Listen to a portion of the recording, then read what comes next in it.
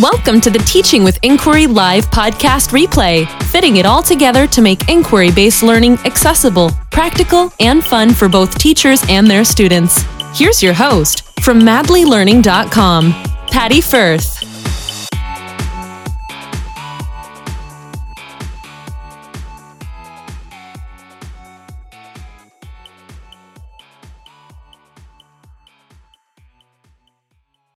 I may be the only teacher that enjoys teaching a split grade, but I want to share some of the strategies that I have used over the years that I've had a split grade classroom, which is the majority of my career so far. I want to share with you the strategies that help to make managing a split grade just a little bit easier.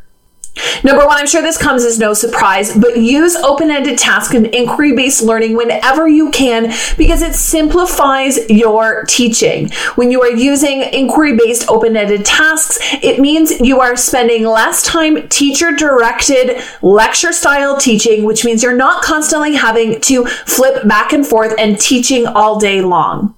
You want to put your kids and your students in the driver's seat of being in charge of a lot of finding the answers to their own questions and discovering the learning. You spend most of your time observing, conversing, and assessing those learnings and reflecting with your students on what it is that they have discovered. Remember, in a split grade classroom, you have one class. You just have a wider official range of abilities in your room. In fact, in the years that I've taught split grades and the years I've taught a straight grade, which is less, I would have to say that there is really no difference in the ability levels in my classroom. Even straight grade classrooms have a wide range of abilities in those rooms. So there really isn't much of a difference. When I factor in that with my straight grade classroom, I have IEPs at all levels, and my split grade classroom where I still have IEPs, and I just happen to have half my classes working at one grade and the other half is working at another grade, I still have a variety of levels in my classroom. In fact, for my special education students, I always found a split grade to be a lot easier for them because of the way I structured my class. They often didn't know whether the work they were doing was a grade 5 or a grade 4 work. It was just work. So it allowed me to differentiate their work and meet them where they are and help them progress to where I needed to get them to without them having the misconception that they were doing work that was less than what they should be doing. A lot easier for my special education students to work at their own level because I had to structure my program in such a way that there were open-ended tasks so I wasn't doing double the work as my straight grade colleagues. My big goal always with working with my special education students is hiding them in plain sight so that I am meeting the terms and conditions of their IEP without them necessarily sticking out like a sore thumb when it happens. So for that reason, I really like to use open-ended tasks that have multiple entry points, or not always tasks that have one right answer.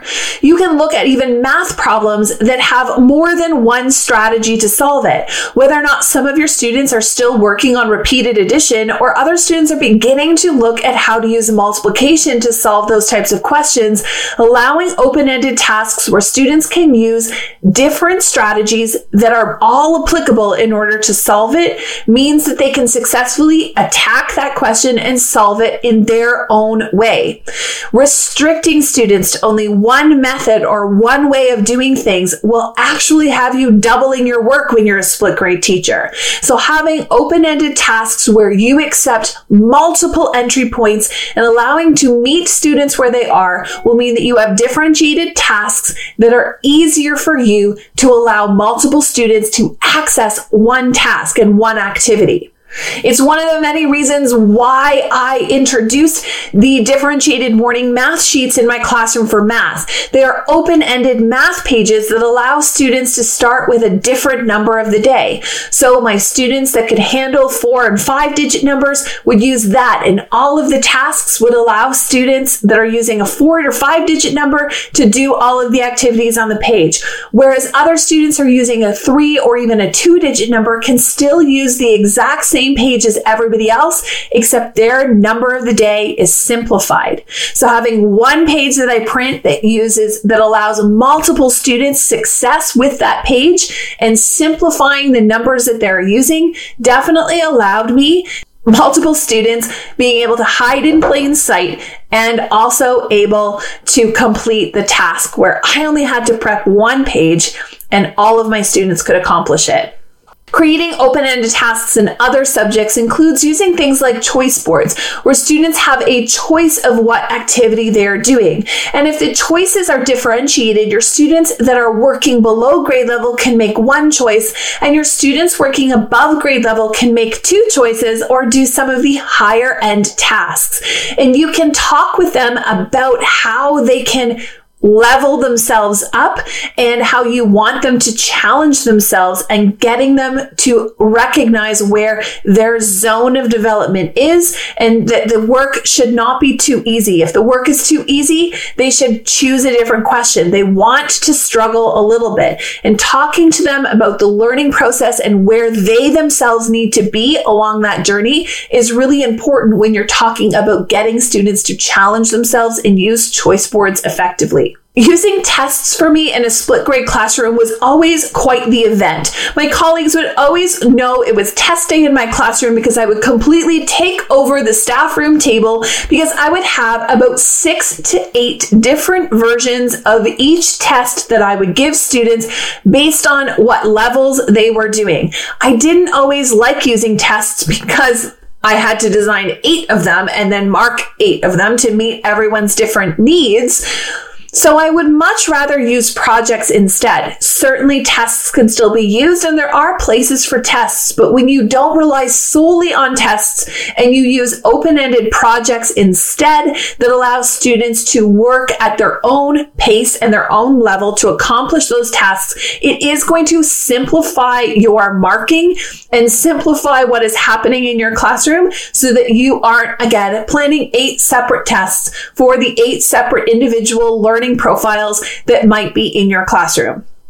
Whenever we can create qualitative questions instead of quantitative questions, where we can have questions and answers that allow students to express their ideas and write their opinions without always having one right answer, it means that in a split grade classroom, we can cover more students with the same activity than having to design multiple work.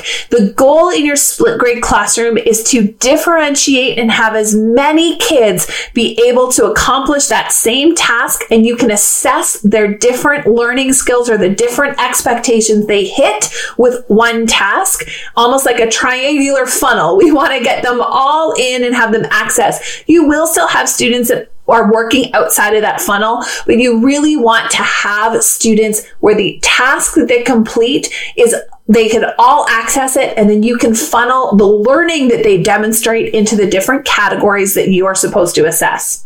The next thing that's really important with a split grade classroom is building independent work skills. Yes, every single student can build and work independently when 2 different criteria are met. Number 1, they have trained themselves to work independently. They know clearly what the expectations are to work independently, and you have practiced, and they've built up that muscle.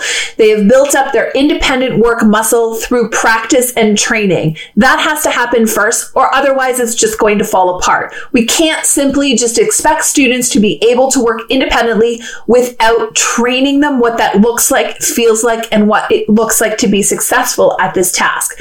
The second feature that you need, it doesn't matter how hard you train your students to work independently, if the work you are giving them is unfamiliar, if the work you are giving them is not at their independent level, if you have not spent enough time modeling, sharing, guided, getting them to where they're ready to work on it independently, where the work is at or slightly below what it is they can do with your support, then it most likely will fall apart. The work during independent tasks needs to be at their independent work level. If it's not, then they will struggle with independent work. So really getting to know your students and know where they are is important. Now, this goes back to those independent open tasks. If you have open tasks that allow multiple students to show different ability levels within that task, students will do an amazing thing where they will differentiate for themselves. They will work at their independent level to the best of their ability during those independent tasks when the work is more open-ended, when there's multiple ways of success. When it's simply a question and answer page and they're not sure what to do or they don't know how to find the answer, that's when we're going to have a problem. So make sure that the tasks that you're assigning for independent work periods are at their independent level and that you have trained and spent some time getting them ready for those independent expectations. Third is using the triangulation of data. Your data, your assessment should be split between 3 different areas: observations, conversations, and products. Because a split grade teacher will have products that meet 2 separate expectations, 2 separate grade level expectations, we want to use more observations and conversations than we would traditionally use. Most teachers heavily use products as the form of their assessment, or we value product assessment more so than observations and conversations. However, your observation and conversational data happens in the moment in your classroom. You are not having observations and conversations of your student learning while they're at home playing soccer or doing dance and ballet. You are doing the observation and conversation in your classroom during your instructional time, which means if 2/3 of your assessment is happening during instructional time, then you have less assessment to do at home. Or the assessment pieces that you're marking outside of that instructional time is going to be less because you already have data collected during instructional time.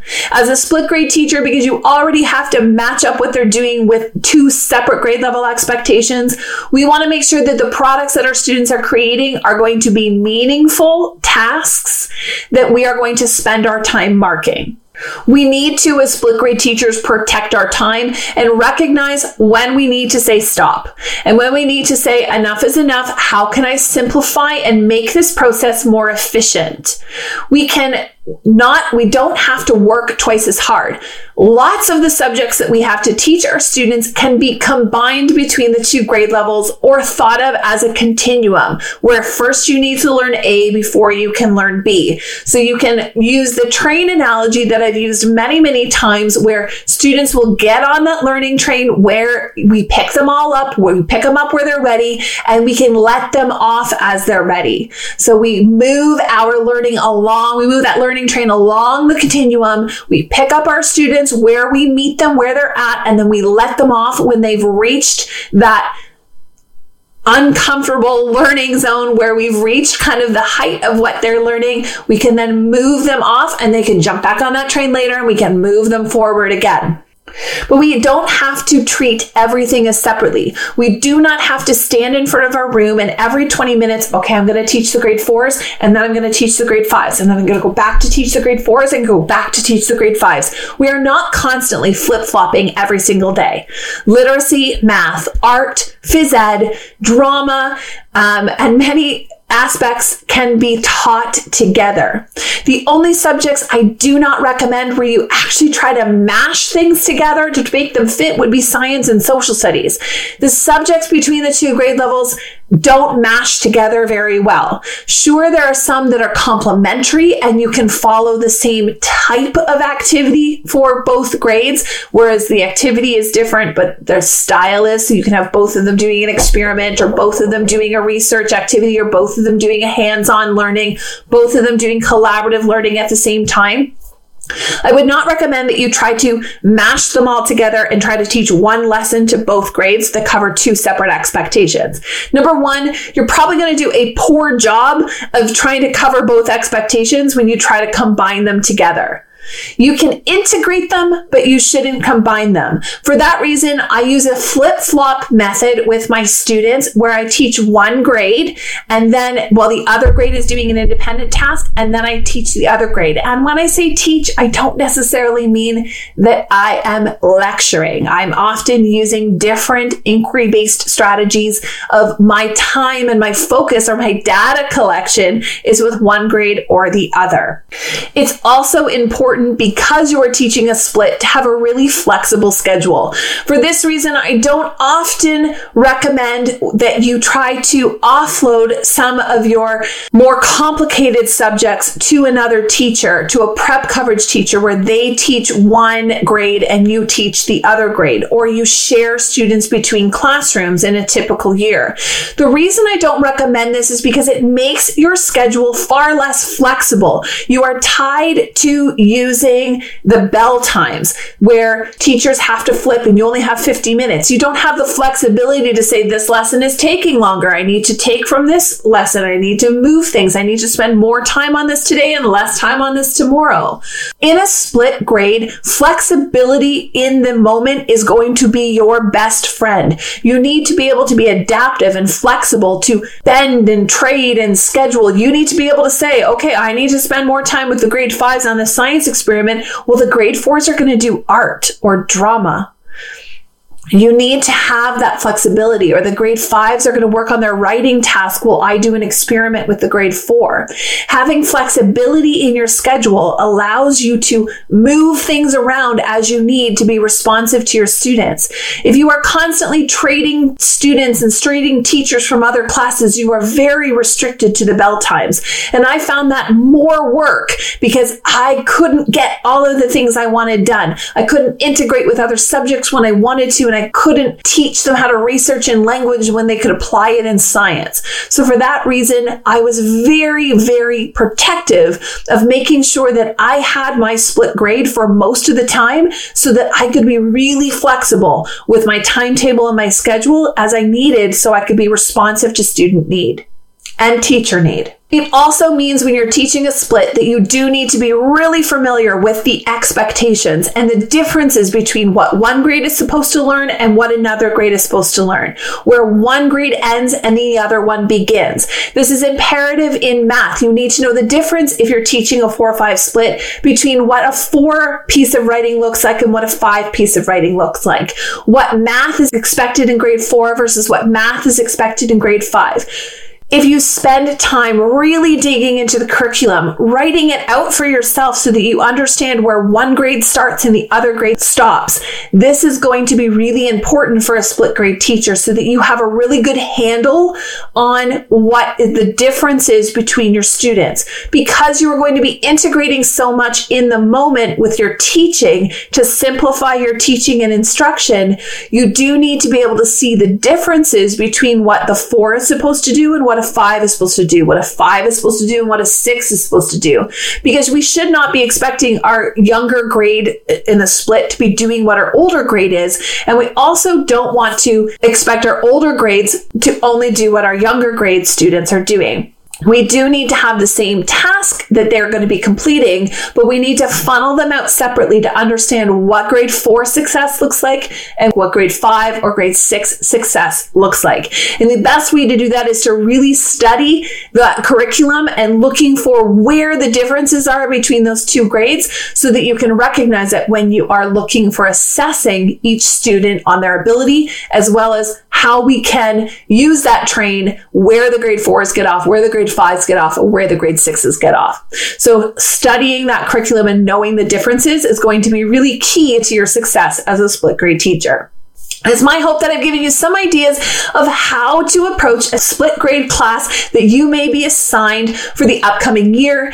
If you have any questions, feel free to send me an email at info@madlylearning.com. And as always, if you are looking for specific split grade resources for science, social studies, differentiated math pages, or language, you can check out www.madlylearning.com/shop store. Thanks so much for joining me, and we will see you next week for another episode of Teaching with Madly Learning.